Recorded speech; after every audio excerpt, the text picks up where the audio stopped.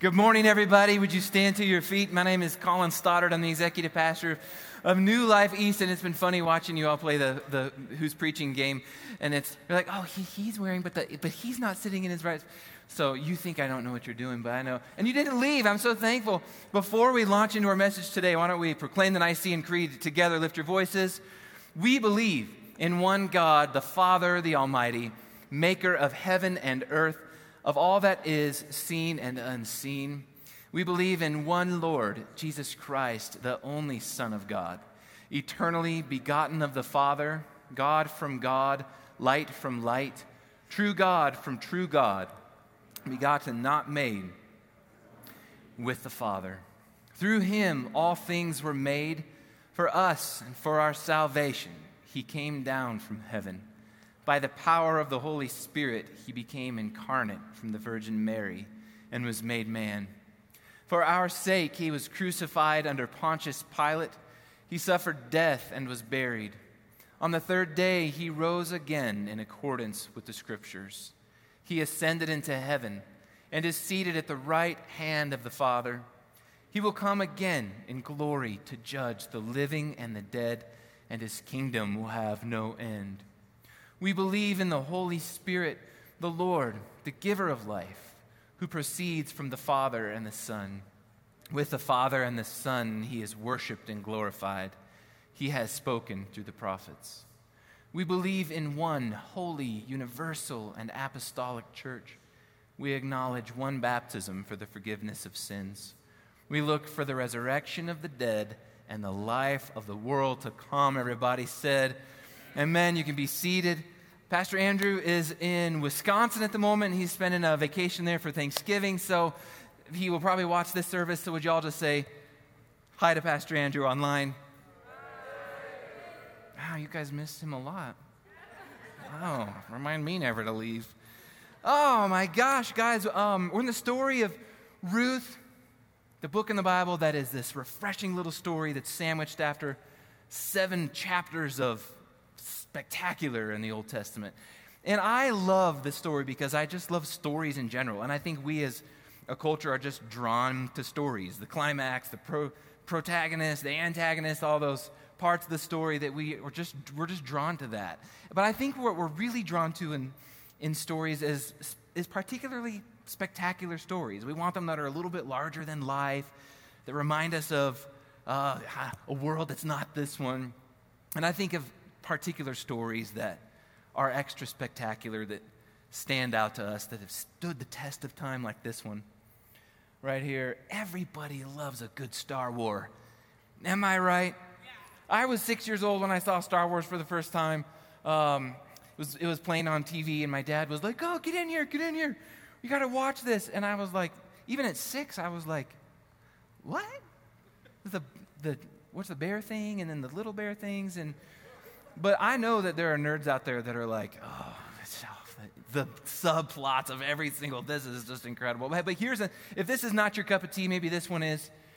We've got the blue people in Avatar. Y'all know that one. You know, the thing was, that movie really wasn't all that great. But I think everyone was just so taken by the CG of it. You know, they're like, but they're blue people. And I was like, well, go see the Blue Man Group, you know. I was like, I don't understand what's so spectacular. This movie for us, this is too much information, but you know me. This was Jenna's birthing video. You're like, what? When Gabby was born, our doula was like, hey, before you go to the hospital, just watch a movie at home. It'll keep you from going to the hospital too early. And then you can just have a nice time watching the movie. And then after that was one of her techniques. And we chose this one. And so Jenna's like, I think I'm good. I don't need to have a baby at all. It just was so stressful. It just stopped birth altogether. Anyway, sorry, that was too much information. That was free.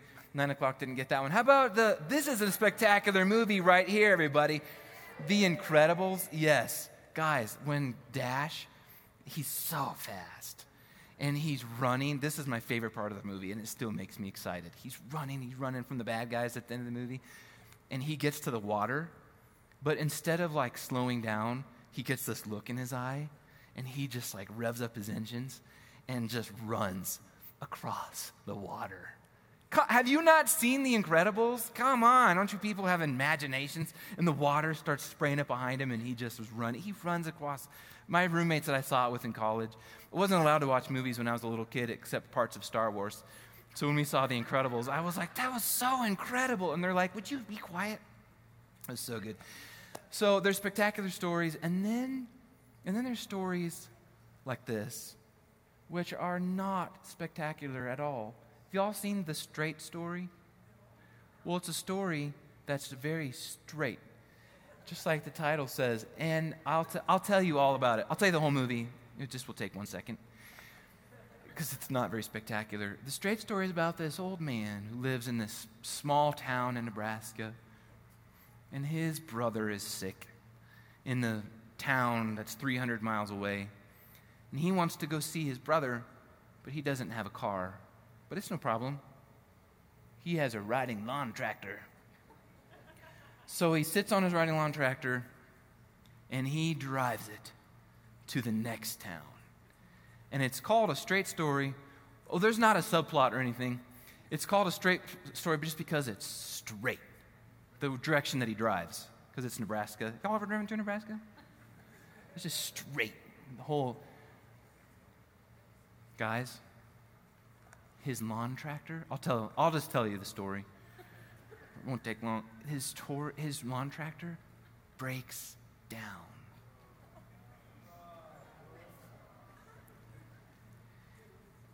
He gets it towed back to the farm, and he takes the lawn tractor and he puts it out behind the barn, and he shoots it with his shotgun. Put it out of its misery, like you do with things on the farm. But the movie's not over. Do you want to know why? Because he buys another lawn tractor. Back on the straight story, all the way. You know what happens? He makes it. He sees his brother. And then the movie's over. And you're like, is there an epilogue? I was like, is there point 2.0 of this? Nope. And it won all kind of awards. I don't know why. I think probably because, I do, truthfully. I sit there and I'm just like, I love riding lawn tractors. I love sitting on them. I like not having to turn the steering wheel sometimes. It's just because it's straight. It's not spectacular, guys. And I'm just here to tell you that's what's going on in the book of Ruth. We've got Genesis to Judges in the Old Testament, which is like, it's nothing. It's nothing but flash and bang, and the world is created, and then we've got, just in 7 days, that's amazing, that's so fast. We've got the Tower of Babel that gets built up to the sky, and then all the mass confusion because everyone speaks a different language, and then you just keep fast forwarding the story. Then you've got Egypt and the Israelites, they're like imprisoned in Egypt. And then you've got Moses and Aaron being like, let my people go. Our family's reading through those stories right now. And every time, we just got to the story where God says he's going to strike the oldest of every family. He's going to strike them dead. And we've been our kiddos are like, I don't know if I want to be a Christian. Because these stories are and that's what the Old Testament is. You got to read the whole thing to know exactly what is going on. And then we get Judges. Everyone just did what was right in their own eyes. That's what Ruth says about it. This is spectacular, crazy, unrelatable. The world's not like that anymore. And then we get to the chapter of Ruth, and it's like the brakes are just slammed on. We skid down. There's a different pace of life. Everything is different about Ruth from Genesis up to Judges. And then it's like, I like these parts of the movies where it's chaos, then the camera just gets smaller and smaller and smaller. It's like Google Earth, and it's slowly zooming in.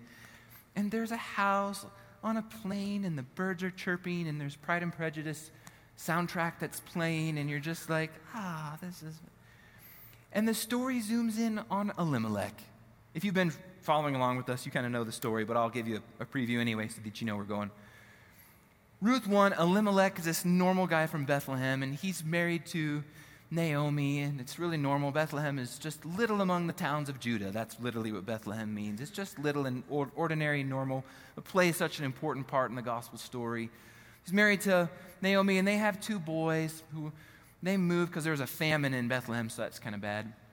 And then they moved to Moab, and they're there for 10 years. It's good tenure. And Elimelech, and the two sons die. So it's normal sad, but it's sad.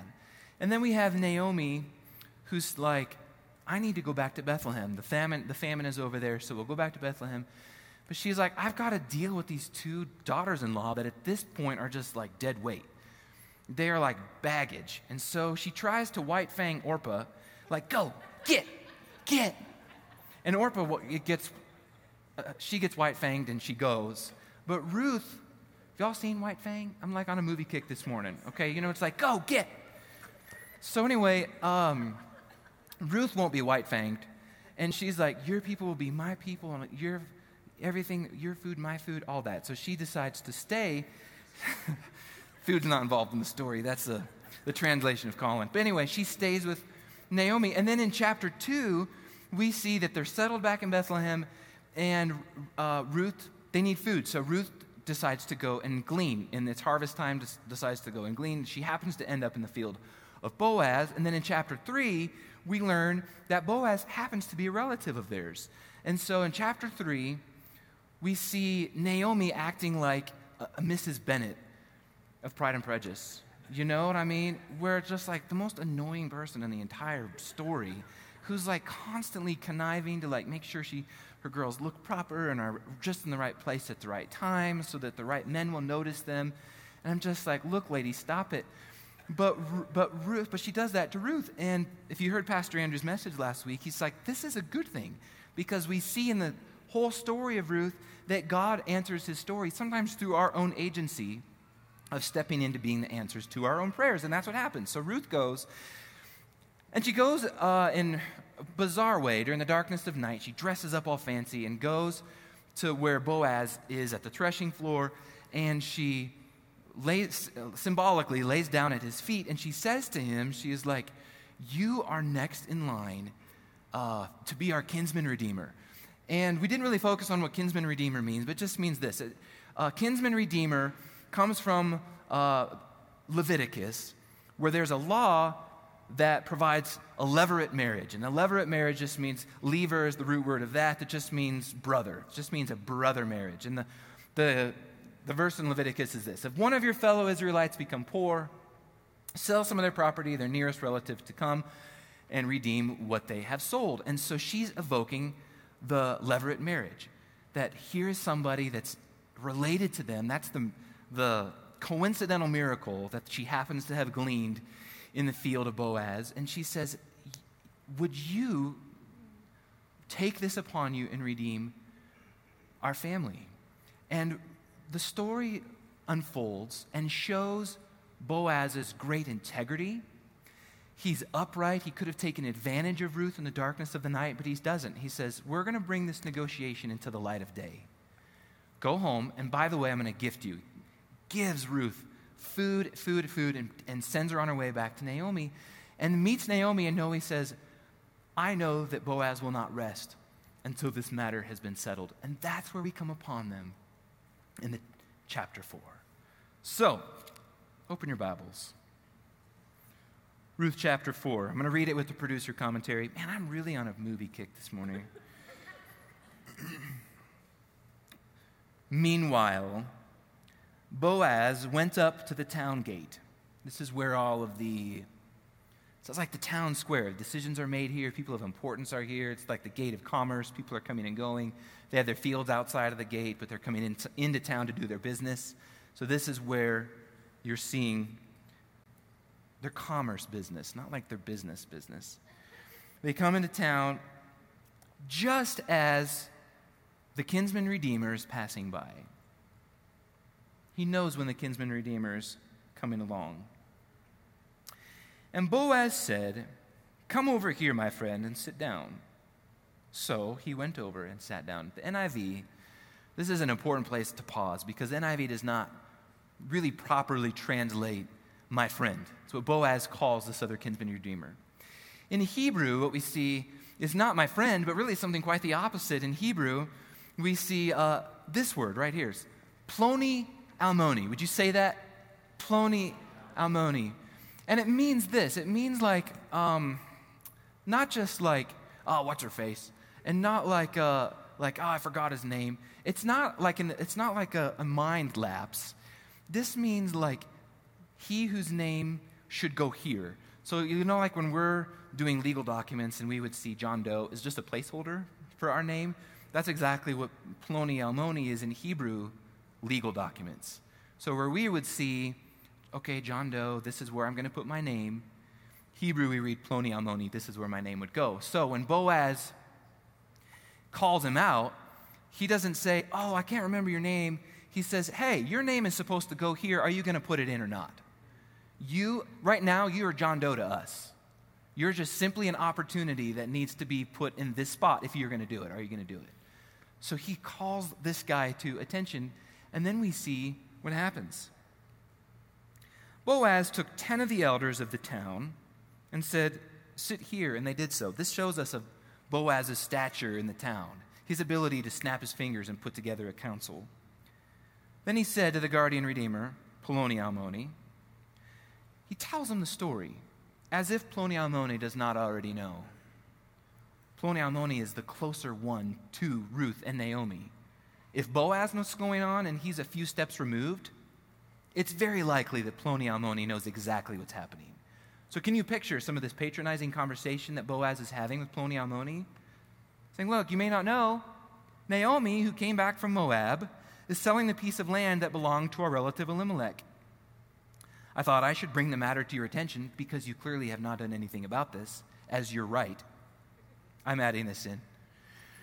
I thought I should bring this to your attention and suggest that you buy it in the presence of these seated here, in the presence of the elders and my people. If you will redeem it, do so.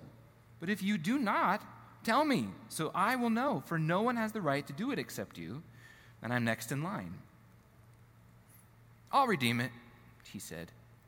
And Boaz said, on the day you buy the land from Naomi, you also acquire Ruth the Moabite, the dead man's widow, in order to maintain the name of the dead and his property. Another interesting thing about it, guys, this is where the commentaries just slow down over this whole part of Ruth, because there's just so much packed into it. There's another way to translate how the order of words is put in this verse, which is, you can redeem the land, and just like I read it, like NIV chose to interpret it, you can redeem the land, and you also acquire the Moabite. But there's also another way to translate it that says, you can buy the land, but either way, I'm going to marry Ruth. And so either way, we see Boaz actively engaged in the story, looking out for the best interests of Ruth. At this, the guardian redeemer said, oh, then I cannot redeem it because I might endanger my own estate. You redeem it yourself. I can't do it. And now we see an explanation of what happens. This indicates that Ruth was likely written after these customs were not commonplace, because it's actually explained what happened here. Now, in earlier times in Israel, for the redemption and transfer of property to become final, one party took off his sandal and gave it to the other. This was the method of legalizing transactions in Israel. And also interesting, where do we see this? Where do we see sandals coming off of shoes in the Old Testament? We see it when Moses is in the presence of God. What does God say? Take off your sandal. You're on holy ground. Take off your sandal. You're on my ground. So when there's barefoot on ground, that's the ground that is owned by the person. So God says, take your sandals off. We're having a transaction here. This is my ground. It also happens in Joshua. Goes into the new land. He's in the presence of the angel, and the angel says, take off your sandals when you're in the presence. So there's some Christology that's happening in this moment here. Then Boaz announced to the elders and all the people, today you are witnesses that I have bought from Naomi all the property of Elimelech, Chilion and Mahlon. I've also acquired Ruth the Moabite, Mahlon's widow, as my wife, in order to maintain the name of the dead with his property, so that his name will not disappear from among his family or from his hometown. Today you are witnesses. And now everyone just celebrates like they've been waiting for this to happen. The elders and all the people at the gate said, we are witnesses. May the Lord make the woman who is coming into your home like Rachel and Leah. All the townspeople just begin to prophesy what's happened over this marriage. It's like everyone's just been waiting for it to happen. Who together built up the family of Israel. May you have standing in Ephrathah and be famous in Bethlehem. Through the offspring the Lord gives you by this young woman, may your family be like that of Perez, whom Tamar bore to Judah. So Boaz took Ruth, And this is a side note, after 10 years of being barren, that's how long Ruth lived in Bethlehem. For 10 years, they didn't have any other kids. After 10 years of being barren, she gives birth to a son. And the woman said to Naomi, "Praise be to the Lord, who this day has not left you without a guardian redeemer. May he become famous throughout Israel. He will renew your life and sustain you in your old age. For your daughter-in-law, who loves you and who is better to you than 7 sons, has given him birth." Naomi has been in a season of prayer, loss, and suffering, and we're seeing the answer to this prayer that she has been praying in the person of this son. Then Naomi took the child in her arms and cared for him. She's even getting to raise her grandson. The woman living there said, "Naomi has a son." They named him Obed. He was the father of Jesse, the father of David. And the importance of Ruth in the greater gospel story we're about to see in this next little section. This then is the family line of Perez. Perez, the father of Hezron. Hezron, the father of Ram. Ram, the father of Amminadab. Amminadab, the father of Nahshon. Nahshon, the father of Salmon. Salmon, the father of Boaz. Boaz, the father of Obed. Obed, the father of Jesse. And Jesse, the father of David.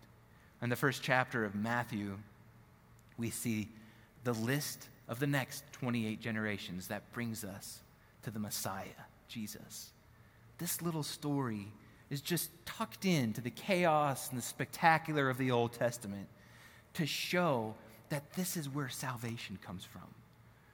There are lots of characters in Ruth, and there are 2 in this specific chapter, chapter 4, at the close of this sweet story, that I want us to focus on momentarily, because they are 2 people that we can see ourselves in so clearly. We'll start with Ploni Almoni, John Doe. His name never gets filled in. We never even know his name. His identity never even gets revealed. And what's sad is, he is closer in the line, direct descendant of the line of the lineage of Jesus. He's closer to it. This is his by right, by birthright. He's born in the right family. He's born into the right place. He has an opportunity to get into the story of Jesus. And instead, he's like tunnel vision. Everybody knows that Ruth and Naomi have moved back to Bethlehem. Everybody knows. We see it in 2 places in Ruth. In Ruth 1, when Boaz comes upon the field and he says, "Who's that gleaning?" And all of the workers are like, "Well, that's the lady from Moab. Don't you know that?" We see it again in Ruth 3, when she's at Boaz's feet asking him to be the kinsman redeemer. And he says, "Ruth, everybody in the entire village knows that you are a woman of noble character." There is no way that Ploni Almoni did not know what was going on here. And he completely misses the boat, misses the opportunity to step into his own life, his own calling, this was his. And he's concerned about the law. He knows the law in Leviticus 7. It goes like this. I'll read it to you. "Do not intermarry with them." He's talking about Moabites. "Do not give your daughters to their sons or take their daughters for your sons. For they'll turn your children away from following me to serve other gods, and the Lord's anger will burn against you and will quickly destroy you." He knows this. He's like, she's a Moabite. I can't get involved with that. So no, this is going to be bad for this is bad. This looks really bad. This makes me look bad. I don't want to have anything to do with this. He thinks he's following the law. In his mind, he's justified. In his mind, he's doing the right thing. I just think about the opportunities we have in life to treat outsiders, how we interact with them, And it's funny, in Spanish, there's not a good interpretation of outsider. It's quite derogatory. I was talking to the pastors at Nueva Vida, and we're talking about how are they branding this, and talking through Ruth, and what are they calling it? And they're calling it decisions, because outsiders is they're like, "Oh, we don't say that word, it's bad." So it has those connotations, and also it has connotations for our Western society now, as like being like a mark, like a badge of honor, you know? I'm an outsider. No one tells me what to do. I'm a rugged individualist. I'm a patriot. And I'm wearing a cowboy shirt, y'all. We just we built a little farmhouse in Rama. If you don't know where Rama is, that's how you say it. It's not Rama. They'll know you're not from around here if you say Rama. 20 minutes past Calhan. We go to Calhan to go into town. There's a little diner. Tyler's met me there. It's called Western Omelet 2. Western Omelet 1 is like in the big city, Colorado Springs, but we go to Western Omelet 2. If you go in there not wearing a cowboy hat, people are like, it's like the saloon doors, you know, that just creak open. Well, I'm just trying to have an omelet too. And I'm just sitting there and like, if you come in the summer and you're wearing a felt hat, people are like, don't you know it's the summer? If you go in there in wintertime and you're wearing a straw hat, people are like, you are not with the If you're from Texas, do you know what that means? You only wear felt hats during certain times of the season and straw hats. Y'all are not from around here. And then I drive 20 minutes home after my omelet. And our closest public dirt road is it's almost half a mile from our house. And we get 2 or 3 cars a day that drive down the dirt road. And you can tell when they're coming one of 2 ways. The first way is that you see the plume of dust that just starts, and you can follow it along. And then depending on how loud my dog barks, you can tell if it's a neighbor or not. Because she just posts herself sentry, like right, pretty far from the house, but she sits there. She's an Australian Shepherd, but she thinks that she's like a hyena from hell. She's like, this is her duty. Not just to protect, but just to kill. And y'all, she really is a little terror. 35 pounds of pure fury. And like, it's great if you're on her side, but if you happen to be between her and one of our children, that's the death zone. And she will end you. But if you're like, most of the time you can call her off and all this shit, and they're like, stop and stop. But the UPS man doesn't know that, so he just drives up and like, Callie, that's her name. We needed to name her more like Killer. But she comes up to the tire, and she's like acting like she's going to rip the tire off the UPS man's truck. And so he looks outside, he gets into the van, and he grabs the package, and he cracks his window like this, and he throws it. So we don't order anything valuable because it's gonna have a long flight path. So back in June, I've got our camper out, and we're about to go on a trip, and so I'm working on the camper on the driveway. And first I hear Callie, she starts growling and barking, and I'm like, okay, it's one of 3 times today she's going to do that in the car. I see the plume. Callie's like, rah, rah, rah, rah. She's getting warmed up. And I'm just looking at her. Well, the car gets to our driveway, and it slows down. I pause what I'm doing just to look. I'm trying to just like gauge my level of concern. The car turns in to my driveway. Y'all, I moved to Rama for a reason. And now my dog was like, I've been waiting for this. Tears down the driveway. She's gonna tear the tire off that car. And the car did not get the message. They kept coming. They drive up the drive, and they're slow because they don't want to run over Killer. And they're driving. And at this point, I'm like, do I look like I had something to do, you guys. We're about to leave on this camping trip. I have stuff I'm trying to do. So I start, but I'm also a little bit alarmed. No one just stops in because I'm like, we live too far for the Jehovah's Witnesses. And we're like, and I'm not expecting anybody. So they're driving up, and I start doing like the mental thing in my head, I'm like, okay, I've got checking my escape routes. It's like I've got the garage gun. And then then there's the laundry room gun, and then there's the pantry gun, and then the backup pantry gun. And by the time I remembered where all the guns were, the car stops, and my dog was like, are you not seeing what's going on? And she's at the door of the driver, and the driver's door opens, and I'm like back by the camper, And this pleasant young lady, and over the din of our dog, peers her head over the door. She goes, "I'm sorry. I just wanted to tell you your house is beautiful." It's like, "Forgive me, Lord. I have sinned against you in thought, word, and deed. I have not loved my neighbor as myself." I was like, "I am so sorry." She's like, "Why are you sorry?" "You don't know how I've judged you in my heart." Plony Almoni. I don't have time. I have to get my camper ready. I would really rather be left alone today. Thank you very much. And then you have Boaz. Y'all know who Boaz is? Like in the story of Jesus, do you know who he is? Well, his son of Rahab. Do you remember who Rahab was? Rahab. You know what Rahab means? A wide road, fitting for her profession as a prostitute. And she is in Jericho. The spies come in. Joshua fought the battle of Jericho. Wow, you're about to sing it if it's 9 o'clock. No.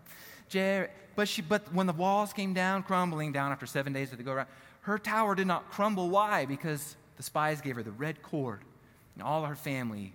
And guys, what a defining moment for this family. When Israelite comes in, sets a trajectory for Boaz. He now finds himself wealthy, older businessman in Bethlehem, established in the community, employing people, known as this kinsman redeemer. Man of integrity, doesn't take advantage of Ruth, but waits for the right time, brings it into the light of the day. Boaz is a good man. Boaz is completely willing to be inconvenienced. When it comes to the law, he knew the law, and he also knew the second part of this Levitical law.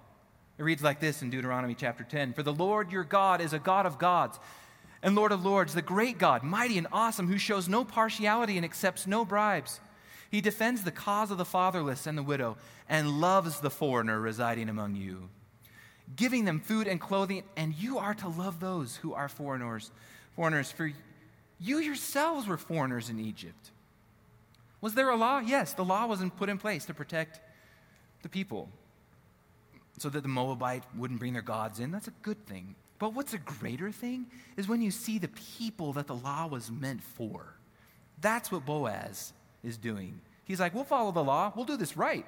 We'll do a true kinsman-redeemer marriage. We'll follow the law, and we'll also see the person in the middle of it. That's what Boaz does. Boaz is a good man. You know, when we were building our house, I had a commute between Peyton. We were living with my in-laws. They're so gracious. Between Peyton and my office at New Life North. So when I'd be driving to my office every morning, I'd drive through Peyton, and I'd drive the back way through the trees. It's real pretty. And I'd drive on Murphy Road. And I start seeing this cute little farmhouse start being built. And I start taking notice because we're about to build a house. I start seeing it take shape. Is there an Air Force game today? Is it football season? I love the sports. Thanks for laughing at me, Rory. I really appreciate that, dude. And so I'm passing this house. I start seeing it get built. I start recognizing which trucks are there more than often. I just take special notice because there's pristine 2006 F-250. It sits a little lift in the front, sits nice and squatty, but it's always beautiful, clean. So I'm admiring this truck. Then the house starts going up. White metal siding, black roofs, cute little cupola on the top. And one day, I was like, I'm about to build a house. This is so cute and inspiring. I'm going to find out who lives there. So one day, the truck that I keep recognizing is sitting in the backyard, and instead of driving past like I do, I pulled in. I was like, I'm going to find out who owns this house. I pulled around to the back, parked next to the pristine truck. It's still kind of a construction site, so I was like, I can act like I'm a contractor. We're snap-ups. And I get out and I go to the door, and I don't even knock. And I push the sliding glass door open. And I say, hello. And up in the scaffolding, it's a great room, there's a guy, and he's perched on the top of the scaffolding, and he's got his pouches on. hard at work. He's holding electrician's pliers in his mouth, wiring nuts. He's wiring can lights into the ceiling. And he looks down at me, and I say, you do not know who I am, but I drive past your house every day, and I wanted to stop to see if I could meet you. And he says, hold on. He stands up, he takes the can light, puts it on the scaffolding, he takes off his tool pouches, and he climbs all the way down off the scaffolding, he takes off his glove, and he's like, I'm Josh Utze. And I said, I'm Colin Stoddard. He gave me 2 hours, walked through all his house, showed me the upstairs, showed me the downstairs, laid the plans out on the table. Tell me what you're going to do with your house. Guys, after we left, we exchanged numbers. Not only did he let me inconvenience him, but 2 years later, he was out at my house all day yesterday putting the roof on my barn. Would you look at this? That's Josh Utze. That's a kinsman redeemer right there. Chris Brolick, too, he came over. Many of you guys have been over at my house saying, I'll be inconvenienced. What do you need? You kind of interrupted my schedule of putting can lights into the house. And if I don't finish that, I might not have my electric inspection passed tomorrow. But what do you need? And he's sitting right over here this morning, Josh, your good friend. Guys, there's hidden parts of all of our stories, you know? A hidden part of this story is that their friend, Lisa Hewitt's been, ever since they started building the house, been praying for the Utzes, plug back into church, find a community that they can belong to. Well, 2 years later, after I'm driving by their house every day,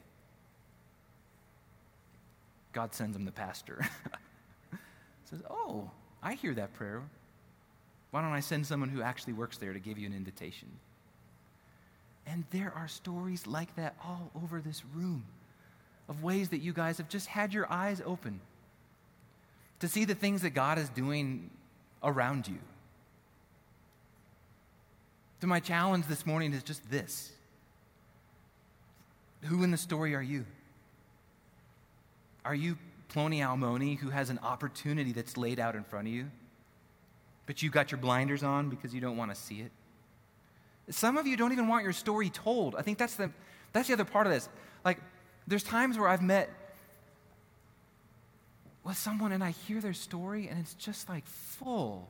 And they don't know the end of it yet. Nobody does. I think that's the beauty of the book of Ruth. We don't know that the story's over. Even until 28 generations later, we still don't know the end of this. Ruth didn't know the end of the story, is what I'm trying to say. You know what I mean? Like, you don't know, and you're looking around, you're being like, screw this. Maybe I have been written out of the salvation, not just the salvation, maybe I haven't written out of my own story, you know? But Plony Almoni is written, and your name is just waiting for you to put it in. Are you going to stand? Are you going to receive the calling that God has given you? Like, are you going to grab it? Last Sunday, Pastor Andrew talked about, like, maybe the human agency. Maybe it's just you. Are you going to take the next step into the next step of being the answer to your prayer? Maybe this is just this. Like, where are you? Maybe it's just right in front of you. Love your family. Wave at your neighbor. Maybe it's as simple as that for you. It can be said this way. You guys, we want to see our hand in the spectacular. We always look. We always think. The slide reads like this. Can you put it up for me, Matt? If you're looking for the spectacular in your answers to prayer, you just might miss the hand of God. His answer might be in the inconvenient, unlikely person that's sitting right next to you who shows up at your door. Would you just watch for it? Mother Teresa says this, like, do you really want to change the world? Just go home and love your family. Start with that. Can you do that? As we make the turn and come to communion, I want to read this poem to you, band. You can make your way to the stage. But this poem is written by Mary Oliver, and it just talks about, like how do you see yourself in your story, you know? And this is not the gospel, but this is a lovely way to say this. So open your hearts and receive this. You do not have to be good. You do not have to walk on your knees for 100 miles through the desert repenting.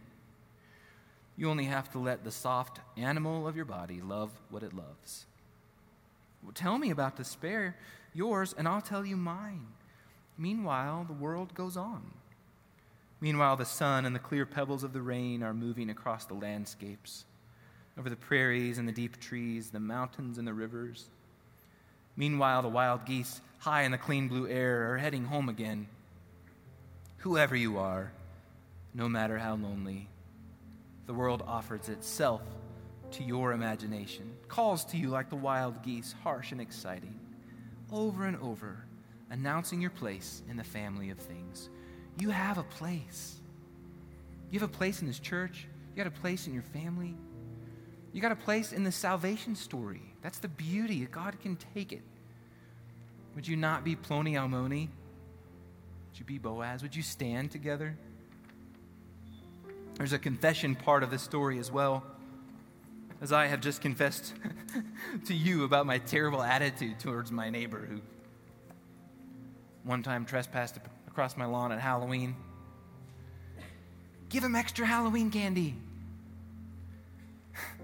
Would you pray this prayer of confession with me? Most merciful God, we confess that we have sinned against you in thought, word, and deed, by what we have done and but what we have done left undone. We have not loved you with our whole heart. We have not loved our neighbors as ourselves. We are truly sorry, and we humbly repent. For the sake of your Son, Jesus Christ, have mercy on us and forgive us, that we may delight in your will and walk in your ways to the glory of your name. Amen. And Scripture says that if we confess with our mouths that Jesus is Lord, he is faithful and just to forgive us all unrighteousness. So I'm here to tell you this morning that if you do that, you're forgiven. You have a place in the family of God. We're going to sing one of my favorite parts of this song that just says, I'm chosen. I'm a child of God. If you're looking for a name to fill in the blanks this morning, let's start with that. That I'm a child of God, and I want to actively engage in my own story this morning. As we sing, would you ask God to give you vision and clarity for what that is? Maybe you've been thinking about things that are too lofty, maybe you've been looking for too spectacular. Just appreciate being in the family of God this morning and look for the things that God is doing around you. Would you sing today? I am chosen, not forsaken. I am who you say I am. You are for me, not against me. I am who you say I am. I am chosen, not forsaken. I am who you say I am. You are for me, not against me. I am who you say I am. I am chosen, not forsaken. I am who you say I am. You are for me, not against me. I am who you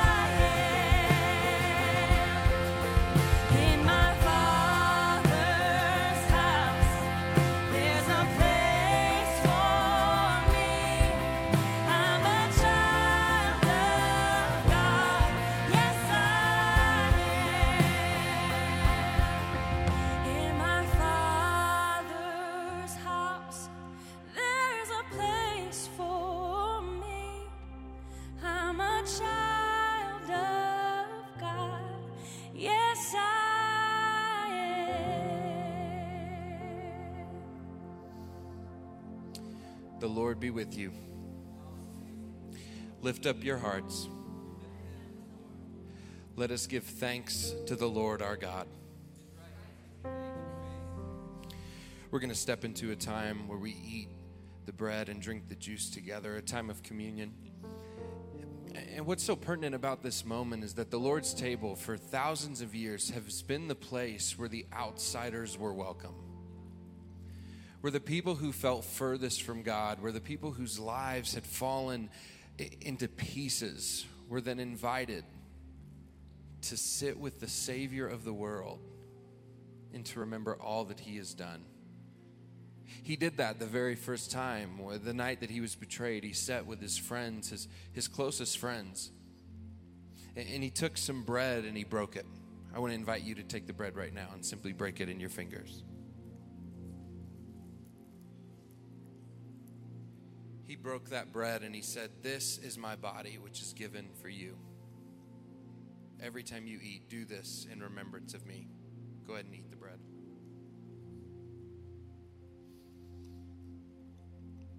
That same night, he took wine, which we have represented here as juice. He took it, he said, "This is my blood, which is shed for you."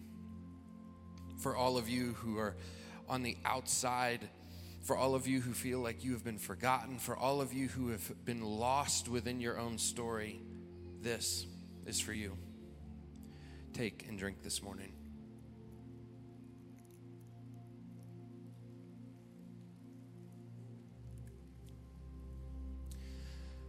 Let us respond in faith by singing the doxology. Praise God from whom all blessings flow. Praise Him, all creatures here below. Praise Him above the heavenly hosts. And praise Father, Son, and Holy Ghost.